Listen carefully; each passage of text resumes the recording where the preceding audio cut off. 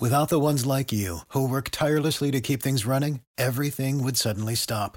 Hospitals, factories, schools, and power plants, they all depend on you. No matter the weather, emergency, or time of day, you're the ones who get it done. At Grainger, we're here for you with professional-grade industrial supplies. Count on real-time product availability and fast delivery. Call, click Grainger.com, or just stop by. Grainger, for the ones who get it done. What is up, everybody? Before I get started on today's special CSG, I would like to talk to you about Blanchard Family Wines, located between 18th and 19th and Blake and Wazee, in beautiful lower downtown Denver, Colorado, just a couple blocks away from Coors Field, right in the middle of the dairy block. Now's a good time to get down to downtown Denver because it is basically the perfect weather. Early fall is like the best time to be in Denver. And go downtown, go to the dairy block. If you're vaccinated, sit outside, enjoy the weather, enjoy some wine. Get some of that 2017 Cabernet, or get some of that Blake Street blend, which is like a true Colorado grape blend, which is I'm sure you'll enjoy. It's becoming one of my favorites. But if you're not into that, go to bfwdenver.com, pick yourself up a wine bottle, or get yourself some swag, or book yourself a table if you're going to go down there. Or you can book yourself a virtual wine tasting, which is very, very popular, specifically in the winter. Once again, they're located between 18th and 19th and Blake and Wazee in beautiful lower downtown Denver, Colorado, just a couple blocks away from Coors Field, right in the middle of the dairy block. They're always online at bfwdenver.com. And you can find them on Facebook and Instagram under Blanchard Family Wines. When you go in or you talk to them, tell them Jeff Morton from CSG Podcast sent you there.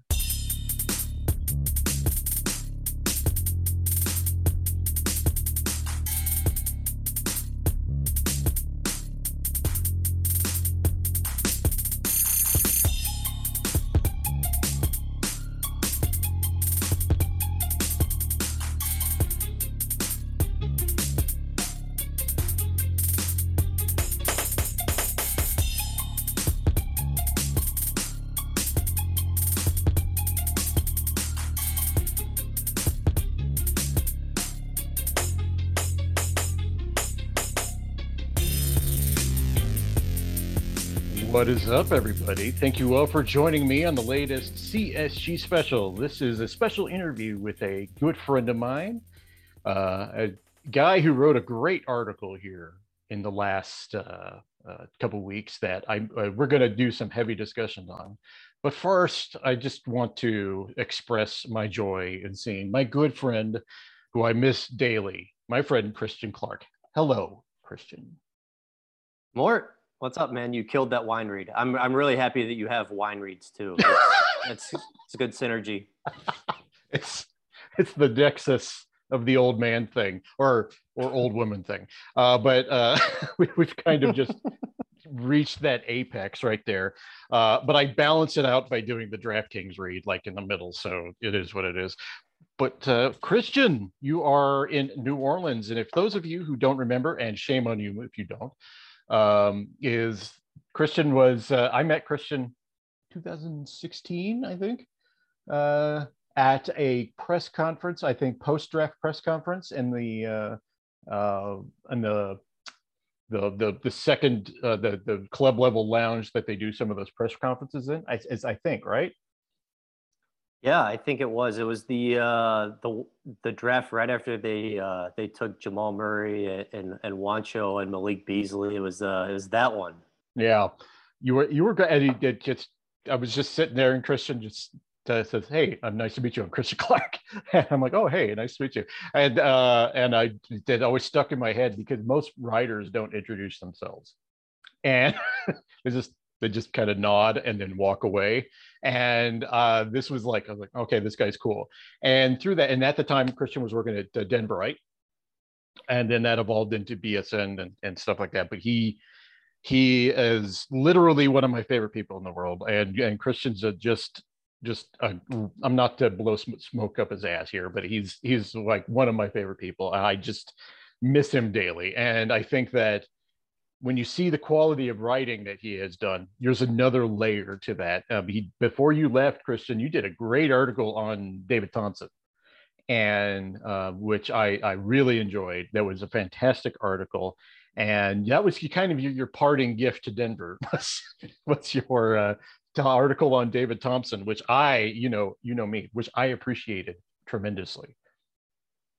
Yeah, I think that was one of the most enjoyable things I've ever worked on, and I just remember like kind of showing up in 2016. The Nuggets and Nick O'Hare were nice enough to let me in. Definitely had no idea what I was doing, and probably looked like an idiot a lot of the time. But shout out to Tim Connolly for being a nice guy and indulging me while I figured out like kind of the right things to do. No, you did. In fact, you were pretty much one of the better people to ask questions right from the start. And when you were there, you were coming in right at the when things were starting to get better. Jamal's coming in, so it's not tremendous yet, but you got the talent there, and it was good to see. Now, when did you end up leaving? Was it 2019?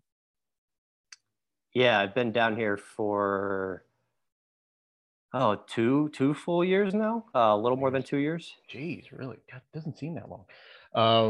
And Christian, like I said, he left us with that David Thompson article, but I read everything you do, and I still do.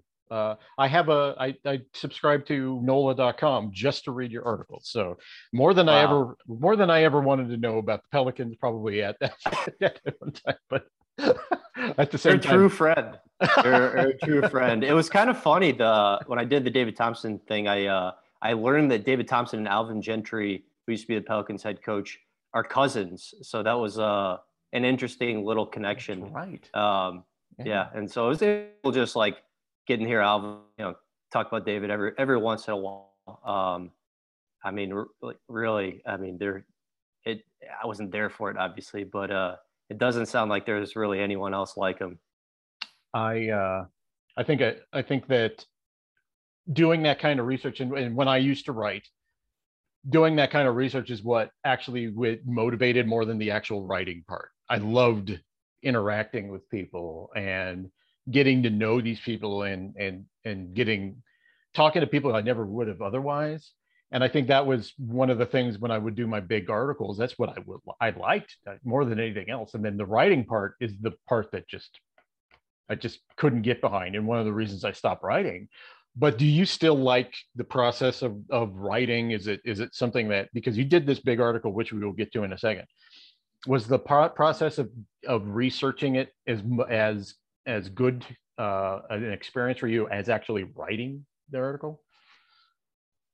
Yeah, I mean, I would say like for me, I don't know, the writing is like more comfortable than like the reporting. Like I've tried to learn how to be a better reporter, especially since I got this job. And I would say I've gotten a little bit better, but I don't think I have like the natural reporting instincts that like Mike Sayer or like my guy Harrison or so that's definitely been something I've kind of had to learn and work on, and like I think there is like an art to it. Yeah, I mean, I think I'm definitely more comfortable on the writing side. But you need to do both, obviously, to try to do something in like this weird NBA media sphere. I think in some way you have to have a natural charm as someone who's going to be having to put yourself in a position to be uncomfortable, and when I got into it, I never intended on being anyone who wrote about anything. That wasn't my goal. My goal was to be just a guy who kind of imparted whatever I had in my head to people.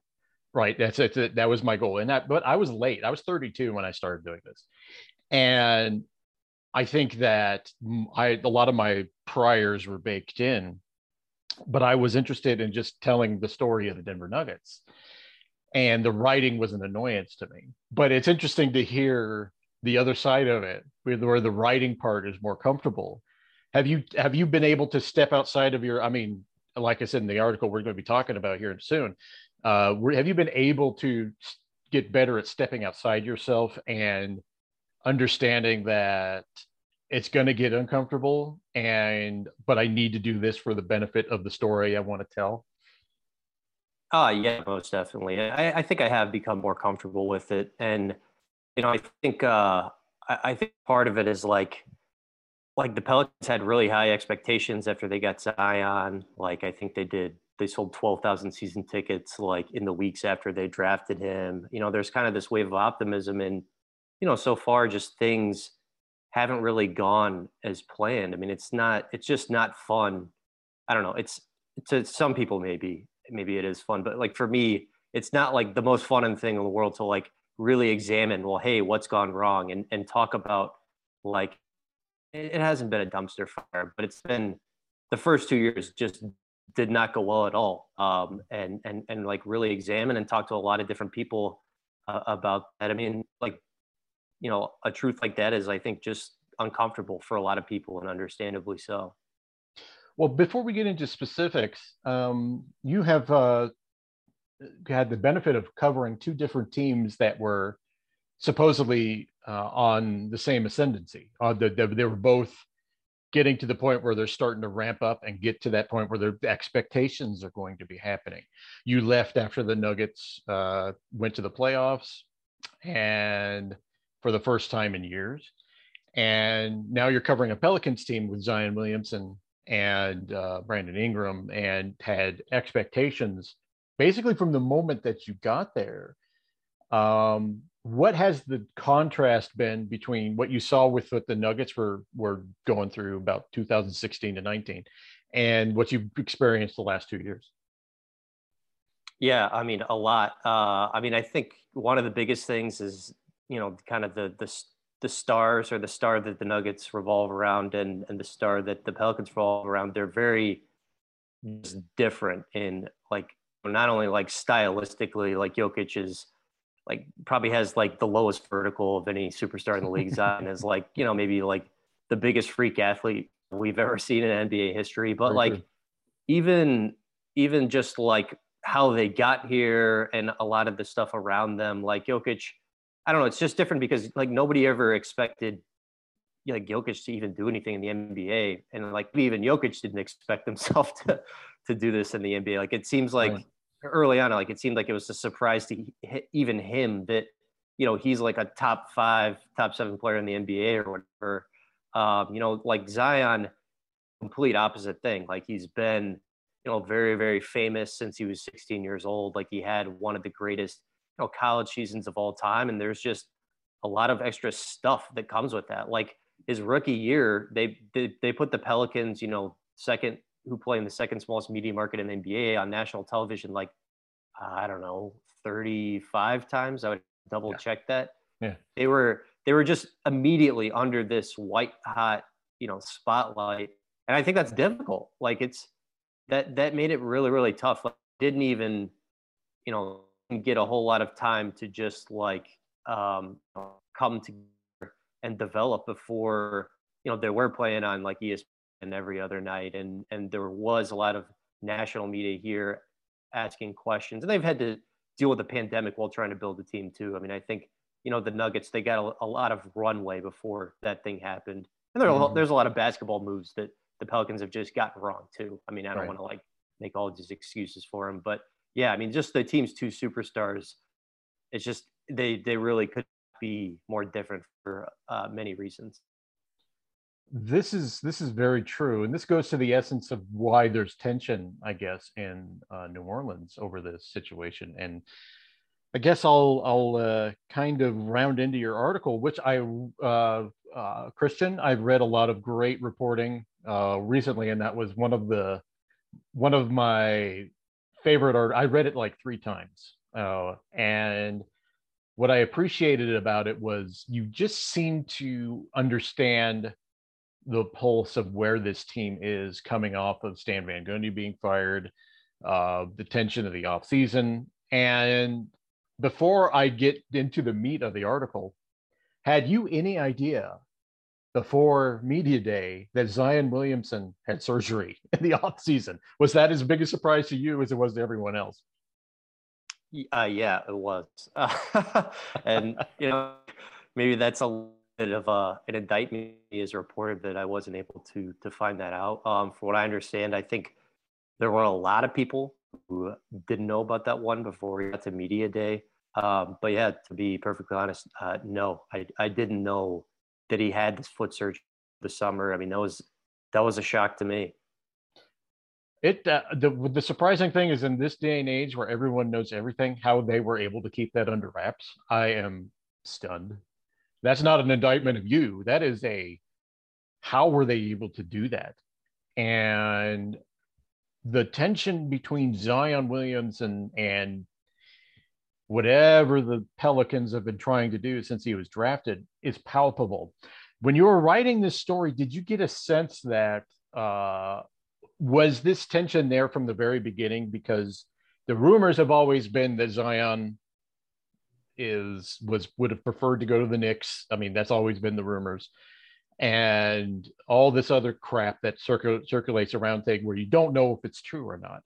But do you think that kind of thing has affected, based on your reporting, the Pelicans and the way they have approached the last two seasons? Yeah, I mean, when there is like a report or reports that, hey, Zion, he wanted to go back to Duke, maybe he would have rather been in with the Knicks. Maybe he would have rather been with the Hawks before he's even played a game. I mean, yeah, I don't think that's like the easiest thing in the world to deal with. Having said that, I think like it could have worked it definitely still could work. Like, this is not a lost cause by any means, but like if a couple things had broke right that rookie year, I think this is an entirely different situation. Like, from everything I can tell in the reporting, really the kind of key source of tension between Zion and the Pelicans, and we should say that, at media day, like, they really did put on a united front, and say like, hey, look, yeah, there are things we disagree on, but we're going to give it a go this year. But really, the biggest source of tension that you can pinpoint is his handling over the knee injury he suffered in the preseason of his rookie year. If you go back to that time, he looked fantastic in the preseason of his rookie year. Like, he was crushing people. Like, they had Drew Holiday, they had Lonzo Ball. Like, it kind of looked like, hey, the Pelicans are going to be this big, athletic, fast team that people really believe could be a playoff team. And Zion hurts his knee, and the team puts a timetable on it of 6 to 8 weeks. Mm-hmm. Well, it takes more than 3 months for Zion to get back on the floor. And I think he was just very, very frustrated by not being able to play. Like, he wanted to get back out there. When he did get back, he was placed on these, what they called burst limits, where you'd ask, well, is he on a minutes limit? And they're like, no, he's on a burst limit. And, kind of one of the key memories in my mind is his debut game against the Spurs. He scores 7 straight points in the fourth quarter. Like, he hits 4 threes in that game. As long as he plays, he might not ever hit 4 threes in a game again. Like, it was just this incredible, like, oh my God, something is happening experience. And they don't let him play down the stretch. Mm-hmm. So yeah, I mean, I would say the frustration really kind of goes back there over handling of that knee injury and the ultra cautious way he was brought back. The interesting thing about this is that I just to draw a correlation between what's going on with the Denver Broncos and this, is that when you have a weird setup, I mean, with ownership, I think Gail Benson recently set up her plan of succession, but they also own the Saints, and there is from a Denver side, even with the Cronkies, there is a tension between what gets more attention, what is more focused on from the top down. And you would think with David Griffin, who ran the Cavs when LeBron was winning his title there, that there would be kind of more level of base stability. And it seems like Griffin, and you can speak to this, and I don't want to put words in your mouth, but it seemed like Griffin struggled to connect I guess, with his superstar, which I think is the most important thing. And that struggle right there is kind of another basis of a lot of some of the underlying tension. Yeah, I mean, like going back to Cleveland, I think LeBron and Griff, while they're both there, I think they had a really good relationship. I think after Griff, decided not to come back, like I think LeBron even tweeted like, "What are we doing?" or something along those lines. Now, I don't think that was like the most fun working arrangement for David Griffin. I think he was like under a lot of pressure to win right away for I think reasons we all understand, and I think LeBron obviously has a lot of power. Mm-hmm.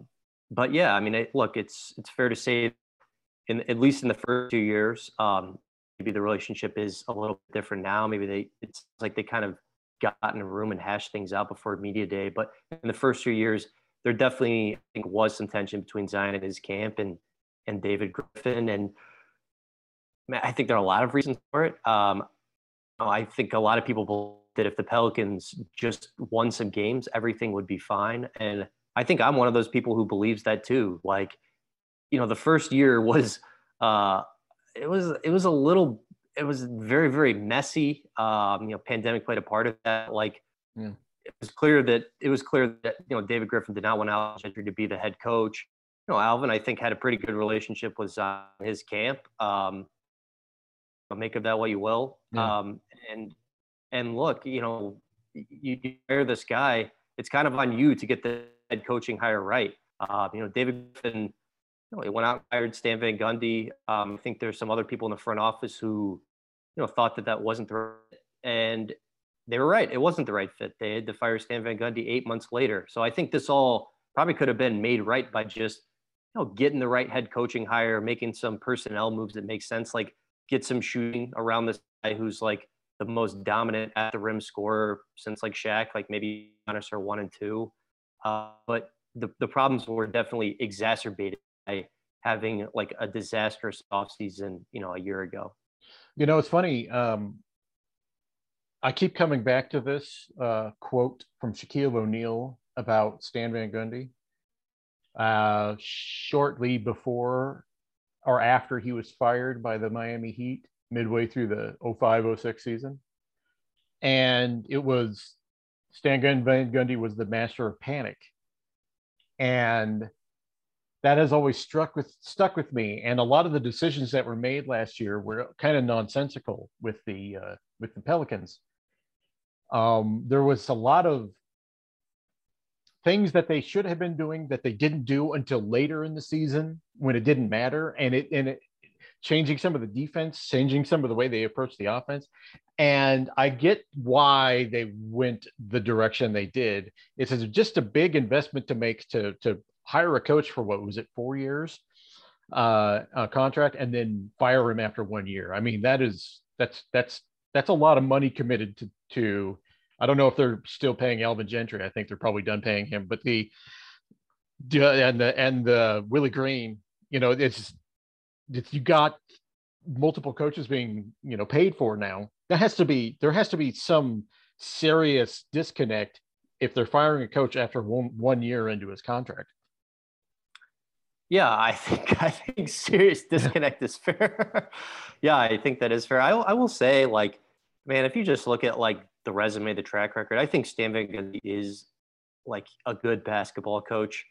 I think he did deal with some difficult circumstances because he didn't even really have a training camp. Like, he wasn't even really able to practice.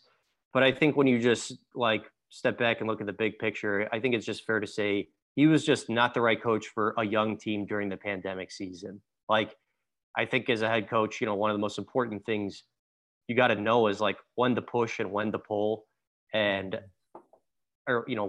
push them and kind of when to let up and like let them relax a little bit. And I think last year it was just push and push and push and push. And like these young dudes, are playing this compressed schedule, like every other night, a lot of back-to-backs. They're like only hanging out in their hotel rooms on the road because they can't do anything because of the pandemic. Like, last year was just not very fun. And I think, Stan, I think maybe could have showed like a little more emotional intelligence with that. Yeah. And then you can, like some of the basketball stuff too, I think you can definitely take issue with. Like, they played this like way too aggressive defense for most of the season and like gave up a bajillion threes. The Pelicans they didn't have a lot of great defenders, so I think that certainly made it hard. And then the other one was, Stan just kind of he's stuck with Eric Bledsoe when he was just having a really bad year and like looked disengaged a lot of the time. And Nickeil Alexander-Walker, a guy the Pelicans took 17th in 2019. Yeah.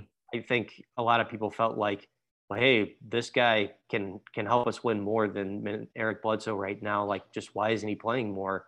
So I think those are two of the big ones.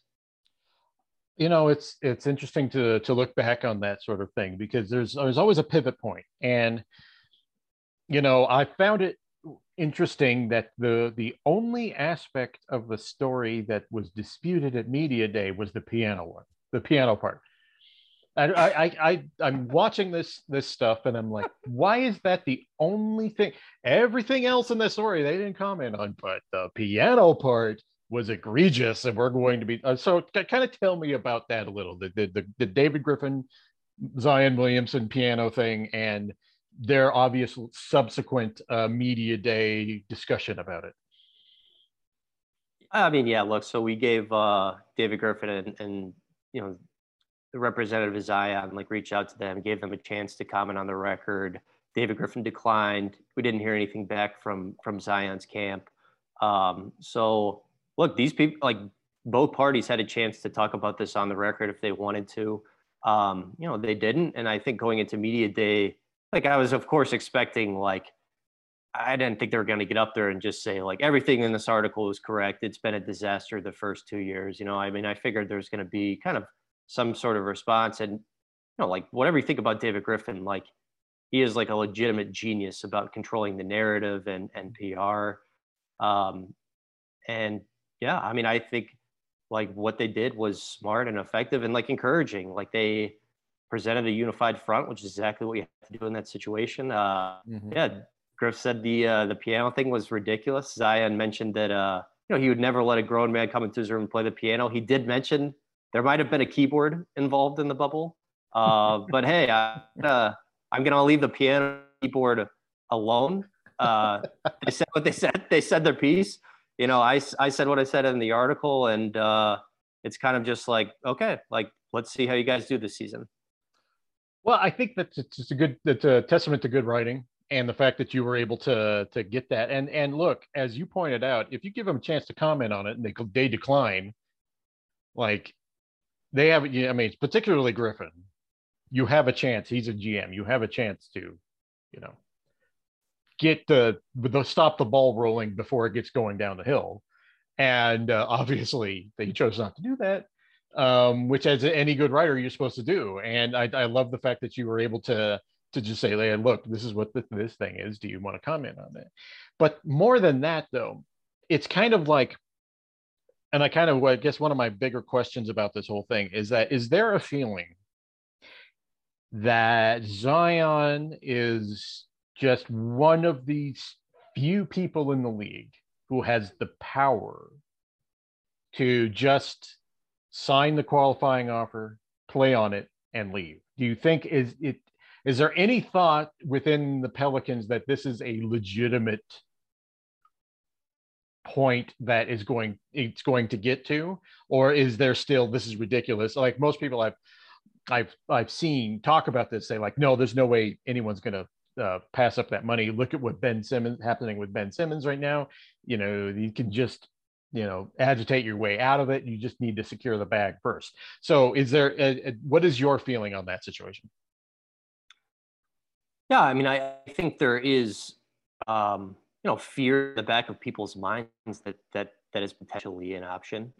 Signing the qualifying offer. I think most of the people would tell you, like, there's just no way he's going to turn down the money. And as you pointed out, like, these guys have the option to do the Ben Simmons thing, which is, frankly, like, kind of shitty to teams. Like, that just stinks. If you just take the big old bag and then ask out with a couple years left on the contract. If I had to, like, guess one way or the other, I would probably guess now that he does sign, he does take the money, just because, like, I mean, you can do the Ben Simmons thing. I mean, I think that's just the smart, prudent thing to do, even if that's that stinks for the organization you're with.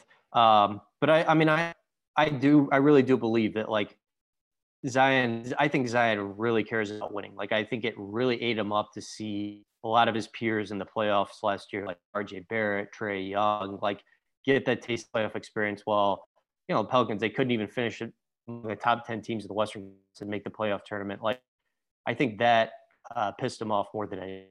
So I really do believe that like the Pelicans just turn this around a little bit, like things could look way different. It's kind of like the hardest part is just getting the ball rolling, and then a lot of things look a lot different, but they haven't gotten the ball rolling at all yet. In relation to the Ben Simmons thing, I do know, speaking to a lot of different sources in the league, that there is definite anxiety about this setting a precedent. And they are really, really, really worried that this will open the floodgates. And I think more than anything else, that's their concern. The precedent, more than the state of the Sixers. The precedent it would set is to them cancerous. And I think this kind of opened up a different avenue for Zion if he is deeply unhappy, which I don't want this to all be negative. There's good things to talk about with the Pelicans. And I think there's a direction that they could go in that is on an upward trajectory if Zion's able to be healthy and all that stuff. But just knowing that this is floating out there and a possibility, that I do know for a fact, based on who I've talked to, that has created a lot of anxiety in the league, and it's going to be a wait and see at this point. Yeah, man, it's the Ben Simmons thing. Oh man, I mean, I'm happy. I mean, part of me, I guess, is happy that the Dame and the Blazers were, at least able to like try to make things work again, because that was another one that also could have just like, I think set a precedent that would have been very, very uncomfortable for a lot of people. I don't know, man. I mean, like, it's just tough. Like one guy in the NBA affects winning so much. It's what makes it a unique sport. I mean, and I mean, when you get one of those guys early on, it's like, oh, this is the best thing ever. Like we have, like Zion, I think clearly has shown that if he would, get really, really serious about conditioning and dieting and like do the things he needs to do to get to the next level. Like, I think already I can confidently say like, yeah, he could be the best player in a championship team. And there just aren't very many of those guys, but like, this is kind of the downside. Like when things aren't going well, there's like all this noise and these whispers about like, oh, maybe he's not long for this market. Maybe he's not long for this market. We've seen, I think, a lot of other guys, like Devin Booker. There was a lot of that kind of chatter, and then they traded for Paul, and it was different. So it just takes, one of those moves, and things can change. But yeah, it stinks. Especially for the people who work for these teams to have to deal with that chatter. Oh yeah. And as someone who covered the Nuggets when the Carmelo Anthony thing was coming down, it was exhausting to deal with it. And this was back in 2010. So the media landscape has changed considerably since 2010. And I can't imagine now what it's like to just deal with this thing. It's got to be so distracting. And I wouldn't want that. And I feel bad for the Pelicans because I kind of want to just talk about the way they will kind of form this year. Because do you think the Brandon Ingram, Zion Williamson kind of duality is something that is sustainable for this team? Do you think that they can build on an upward trajectory this year? Rather than what it's been the last 2 years since the Anthony Davis trade? I mean, like my only question about Zion is like, hey, are you going to get yourself into killer shape? Because like, I'm just such a believer in his talent and like right. Such a believer in his competitiveness and smart, when the lights turn on. I mean, like 20 years old, like almost no shooting last season. The guy averaged 27 a game on 62% shooting. It's like, this is just absurd. Like, one of the most efficient half-court scorers in the NBA. And like, it was just objectively a very fitting roster around him. So, I mean, I don't really have any questions about the talent level there. I mean, I kind of have some question marks about like, are you going to do the stuff you need to do before the lights turn on? I think Ingram, I think that's kind of to be decided. And I think he's proven that, he's a really gifted scorer under Alvin Gentry and Stan Van Gundy, who, really could not be more different head coaches. Right. He averaged 24 game under both of them. I think he's like obviously going to get buckets, for a long time in this league. I mean, I think, the question marks about him, like, can you speed up your decision making, and not be so ball stoppy, like keep it hopping around, which I think Willie Green is emphasizing. And the big one is, hey, are you going to play any defense? Like, we're going into year 6. Like, yeah, you've dealt with a lot of dysfunction, but like, you've never been on a playoff team. Like, are you really going to, dig in on defense? And I don't really know. I mean, I don't know one way or the other. Like, he's huge. He got a lot bigger this offseason. And I think maybe the potential is there, but I don't know. And it's just tough too, because that roster around them, it was just so bad and ill-fitting. I mean, I think this year there are definitely, better pieces around them. Trey Murphy, the rookie they just got, I think he's going to be a good shooter. Devontae Graham, he definitely has some deficiencies in his game, but like, dude can definitely shoot the ball and has deep range. And Jonas Valanciunas, I don't think maybe is quite the defender Steven Adams is, but I think he is, definitely a better offensive player. So I'm really curious to see what this looks like when Zion, gets healthy and gets in fighting shape.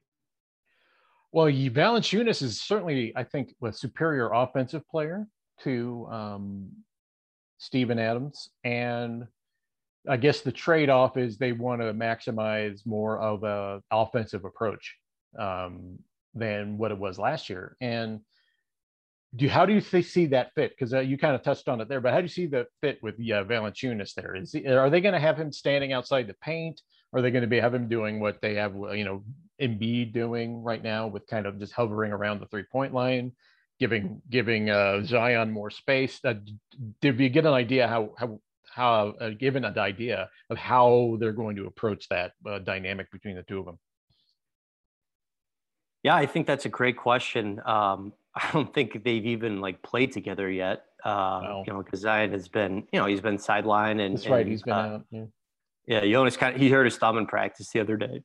But yeah, I mean, I don't think it's like a seamless fit. I mean, both guys, like, the majority of their offense comes, right around the basket. Like, I think the Pelicans will be a great rebounding team again, but it's not seamless. I mean, Steven Adams was just a non-shooter. I mean, I think actually the only 3-point make of his career against the Pelicans was like this 60-foot one-handed bomb or whatever. Like, Jonas, I mean, he shoots it a little bit. And I think he got up like 1 a game last year. Like, he can knock it down sometimes, but to this point, he's not been like this, obviously a high volume 3-point shooter. Like, he's kind of a reluctant 3-point shooter who can hit him every once in a while. So, I mean, I think the fit between him and Zion is better than it was between Zion and Steven Adams, but yeah, it's not like especially clean or anything like that.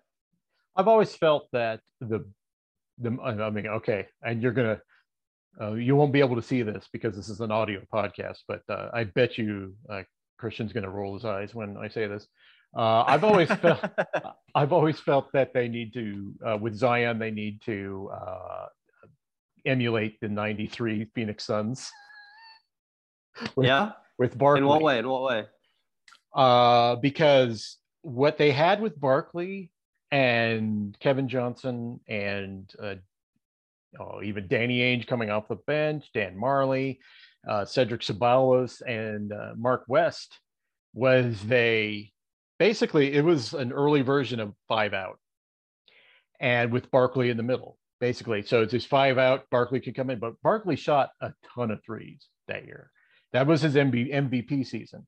And I can't believe I'm the only one who says this. I see a similarity between Zion Williamson and Charles Barkley, and it's not just the weight. It's the way they play, to me, is extremely similar.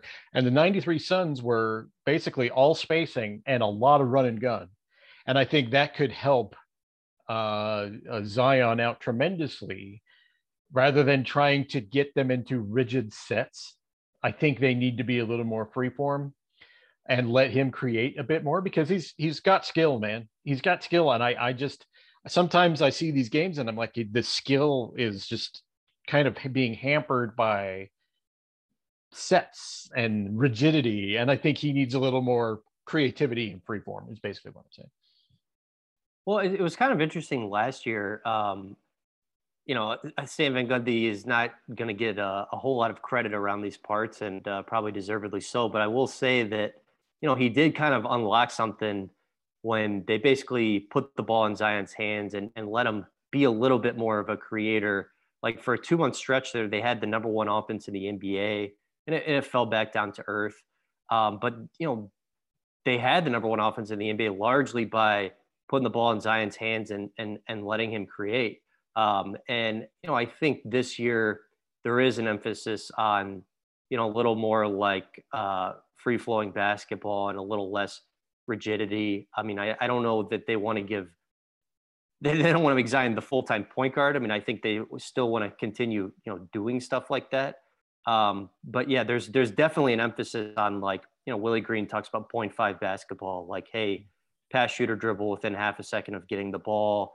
And a lot of emphasis on, hey, get into the paint and kick it out. Like, those are the types of shots we want to generate, you know, drive and kick, which, you know, I think the Pelicans have a potential to be a very, very fun offensive team this year. Like last year, they were 11th with a pretty flawed roster offensively. I think it's a little bit better this year. Like, I think there's, you know, definitely a world where they're a top 10 offense this year. Well, it'd be interesting to see how they adjust to this. So, you know, I'm going to go drift onto another subject before I get you out of here. But the last question about the Pelicans is, what do you kind of think? What is your vision for them? This year, obviously, it's going to depend on Zion and his health, and you know, obviously everything coming together. But if all things are equal and everything, everyone's healthy, where do you see this Pelicans team this year? I think the safe bet is probably a play-in tournament team. I mean, I think it's like a massive disappointment if they're not a play-in tournament team this year. I mean, I think there's even a world where they are just a straight playoff team, like they go get the 6th or something like that, just because mainly I think Zion is like that good if he's healthy and right. But yeah, probably a play-in tournament team. And there's still so much that's just unknown about this team. Like, they've got so many different lineup options. I think they're toying with the idea of like going really, really big. Like, for example, this is just hypothetical, but they could throw out a starting 5 of like Nickeil Alexander-Walker, Trey Murphy, Brandon Ingram, Zion Williamson, and Jonas Valanciunas, and just be like this big, huge group. Mm-hmm. But, you know, they also could be more traditional and just go like Devontae Graham, you know, like Najee Marshall, Nickeil Alexander-Walker, and then there are 3 guys in the front court. So there's still so much we don't know, and it's just tough because like it's hard to like get at those answers without Zion. You know, you kind of just got to see what it looks like with him in there, and he just hasn't really been in there so far. Well, it's going to be interesting to watch because obviously, undoubtedly, the Pelicans will be on national TV a lot. A lot. They actually dipped a little bit this year. Did they? Yeah, okay. The NBA finally was like, okay, like maybe we shouldn't put them on national TV 35 games. That was a big complaint out here in Denver. It's so much Pelicans on the TV. Okay, so the last subjects before we I get you out of here, and thank you, sir, for coming on. All right, so you watched the Sopranos prequel. What did you think? I was hoping you're going to ask me about this. Oh man, I thought it was okay. It felt like a lot of it felt un-Sopranos-y to me. Like The Sopranos is like a lot of it's about ambiguity and like open-endedness, and we're just not going to answer these questions. And like the voiceover kind of felt like this was forced. The ending, I won't spoil it, I thought was like awful. It's like, what are we doing here? I enjoyed some parts of it. I thought the soundtrack was killer. Oh yeah.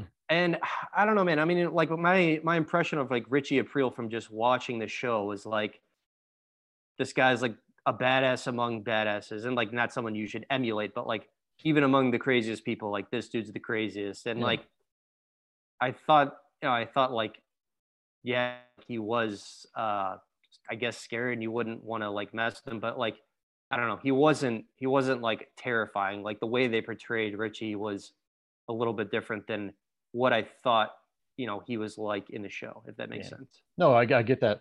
And they kind of portrayed him like the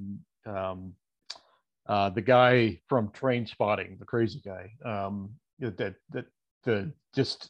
was like, that's not a trajectory I thought it would go in. But at the same time, I get it. Sometimes these Netflix programs get the spirit semi okay, but miss the point. And I kind of saw that with this. It was okay, and that sometimes that's the worst thing you could say about something, is that it's just okay. But The Sopranos is just like, it's just such a perfect show. It's like anything you try to do now, it's just like, it's not going to measure up. It's like literally just a perfect show. I mean, I mean, anything you do would probably be disappointing in a lot of people's eyes. I still enjoyed it, still had fun. Perfect show with a terrible ending, like Seinfeld. You're anti Fade to Black then, huh? I'm not anti it. It's just, I kind of like anti-climaxes. I love like 70s, early 70s new Hollywood films where either every ending was like extremely pessimistic or just didn't end in the like a traditional way. I love those. So that part it didn't bother me. It's just it didn't kind of, to me, it didn't fit with the rest of the show, and it was strange. But I get the it from a creative point, and I compared it to Seinfeld, but nothing is as bad as the final episode of Seinfeld, which I'm dating myself here, but I think that was not a good episode of television. So who knows? Maybe I'm in the minority there, but what else have you been saying? Is there anything else that you have television show that you've been watching that you would recommend? Oh man, not really. I mean, I've kind of been rewatching Sex and the City, which I don't know. I mean, I'm not going to tell people like you should watch Sex and the City. Like, if you want to, you can. But yeah. Carrie Bradshaw and her pals, man. They were having fun. That's my take. I like Mr. Big a lot too. He's pretty funny. Mr. Big, Chris Noth. Yeah. It's interesting. I did not expect you watching Sex and the City. I don't know why. It's fine. From my point of view, it's fine. But I just was not not expecting that. That's funny. Was it because that guy died? The guy who played the gay friend. Oh my God. I completely forgot his name in the show. Anyway, there's not people screaming at their podcast thing over Sex and the City. I can tell you right now. What I can recommend, I don't know if you see that. Do you have Epix?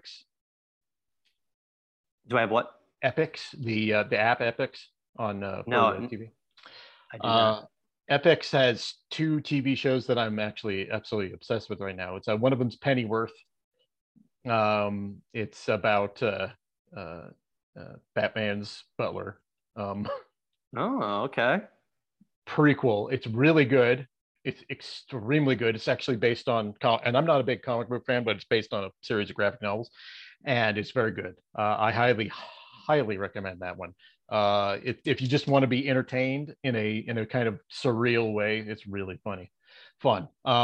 And also War of the Worlds. It's a kind of a TV show based on it with Gabriel Byrne, and it is also a really unique show. And it did a really cool twist on the story. So if you ever like do the free trial of Epix, you should. you should check that out because it's good. It's good. I didn't even know Epix was a streaming service, so I definitely learned something in this podcast today. There's a lot of streaming services, man. There's a lot of streaming services. It's like you could get Tubi and get every crap movie that you've never watched, and I do mean crap. But it's like it's a free streaming service, so they just load up a bunch of cheap horror movies on it and all the stuff that's like got like Razzies, and they put it on there. And it's actually, if you want to have some cheap fun, it's actually pretty cool. I watched Suspiria on there, so it's if you're looking for Suspiria, and I don't know if anyone is, I doubt it. Not if you're listening to this podcast, but it's on Tubi. Have you seen any movies that you would recommend? I really like The Green Knight.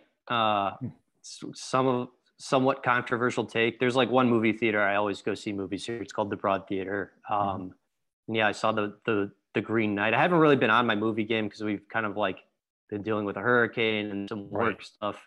But yeah, man, Dev Patel, he's great. And I don't know, it was really fun to just see in a theater. Like, it's like the visuals are kind of like, hits blunt once.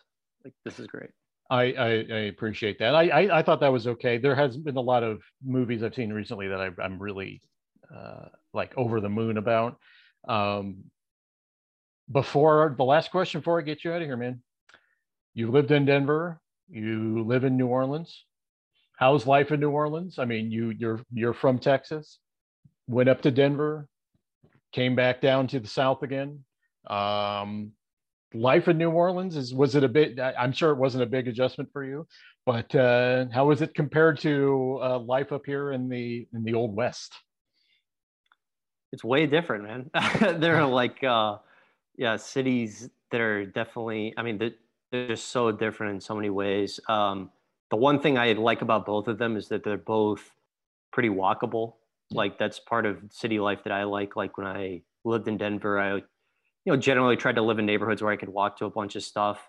And I kind of get the same setup here. So I like that part about it. I mean, it's great, man. I mean, there's like, the food is, I mean, obviously just insane. Like, so much interesting stuff going on with that. It has been a little bit tough just because, we've been in a pandemic, and like our economy is very tourism based. So it's kind of just like, without, all the tourism dollars, like it makes life difficult for the people who are here because you don't have those tax dollars. Like, there was a while where our trash wasn't getting picked up. We just dealt with a big old hurricane. Yeah. So a lot of good, a lot of difficulty, but hey, man, I hope we're coming out of this a little bit. I hope so too. It's been so hard, and I my goal is to get down to New Orleans when the Nuggets go down there, so I can experience the city, and we can go have food, because Christian posts some of his adventures with making food on Instagram. It always makes me very hungry whenever you do that. The Nuggets and Pelicans games are always pretty good at it too. Like, they're just fun games a lot of the time for whatever reason. They are fun. Did the Pelicans win 2 of the 3 games last year, I think? Yeah, I think so. There was the game in Denver where Zion went up and I think either tried to win the game or tie the game, and Jokic fouled them and it didn't get called, and it was this whole thing. And Denver fans were like, Jokic never gets a good whistle anyway. And anyway, usually fun games for sure. Yes, they are. All right. Well, Christian, love you, man. I appreciate you coming on the podcast, and I will have you on again. We'll do it at an hour, where I do a segment on my other podcast. I could have you on the other podcast, actually, where I just do nothing but pop culture and movies. That's actually, that could be something that you would enjoy. But I do a segment on there called "What Am I Drinking?" So probably red wine. Yes, exactly. So anyway, thank you for joining me, man. I really appreciate it, and I'll have you on again soon. All right, buddy. Thanks.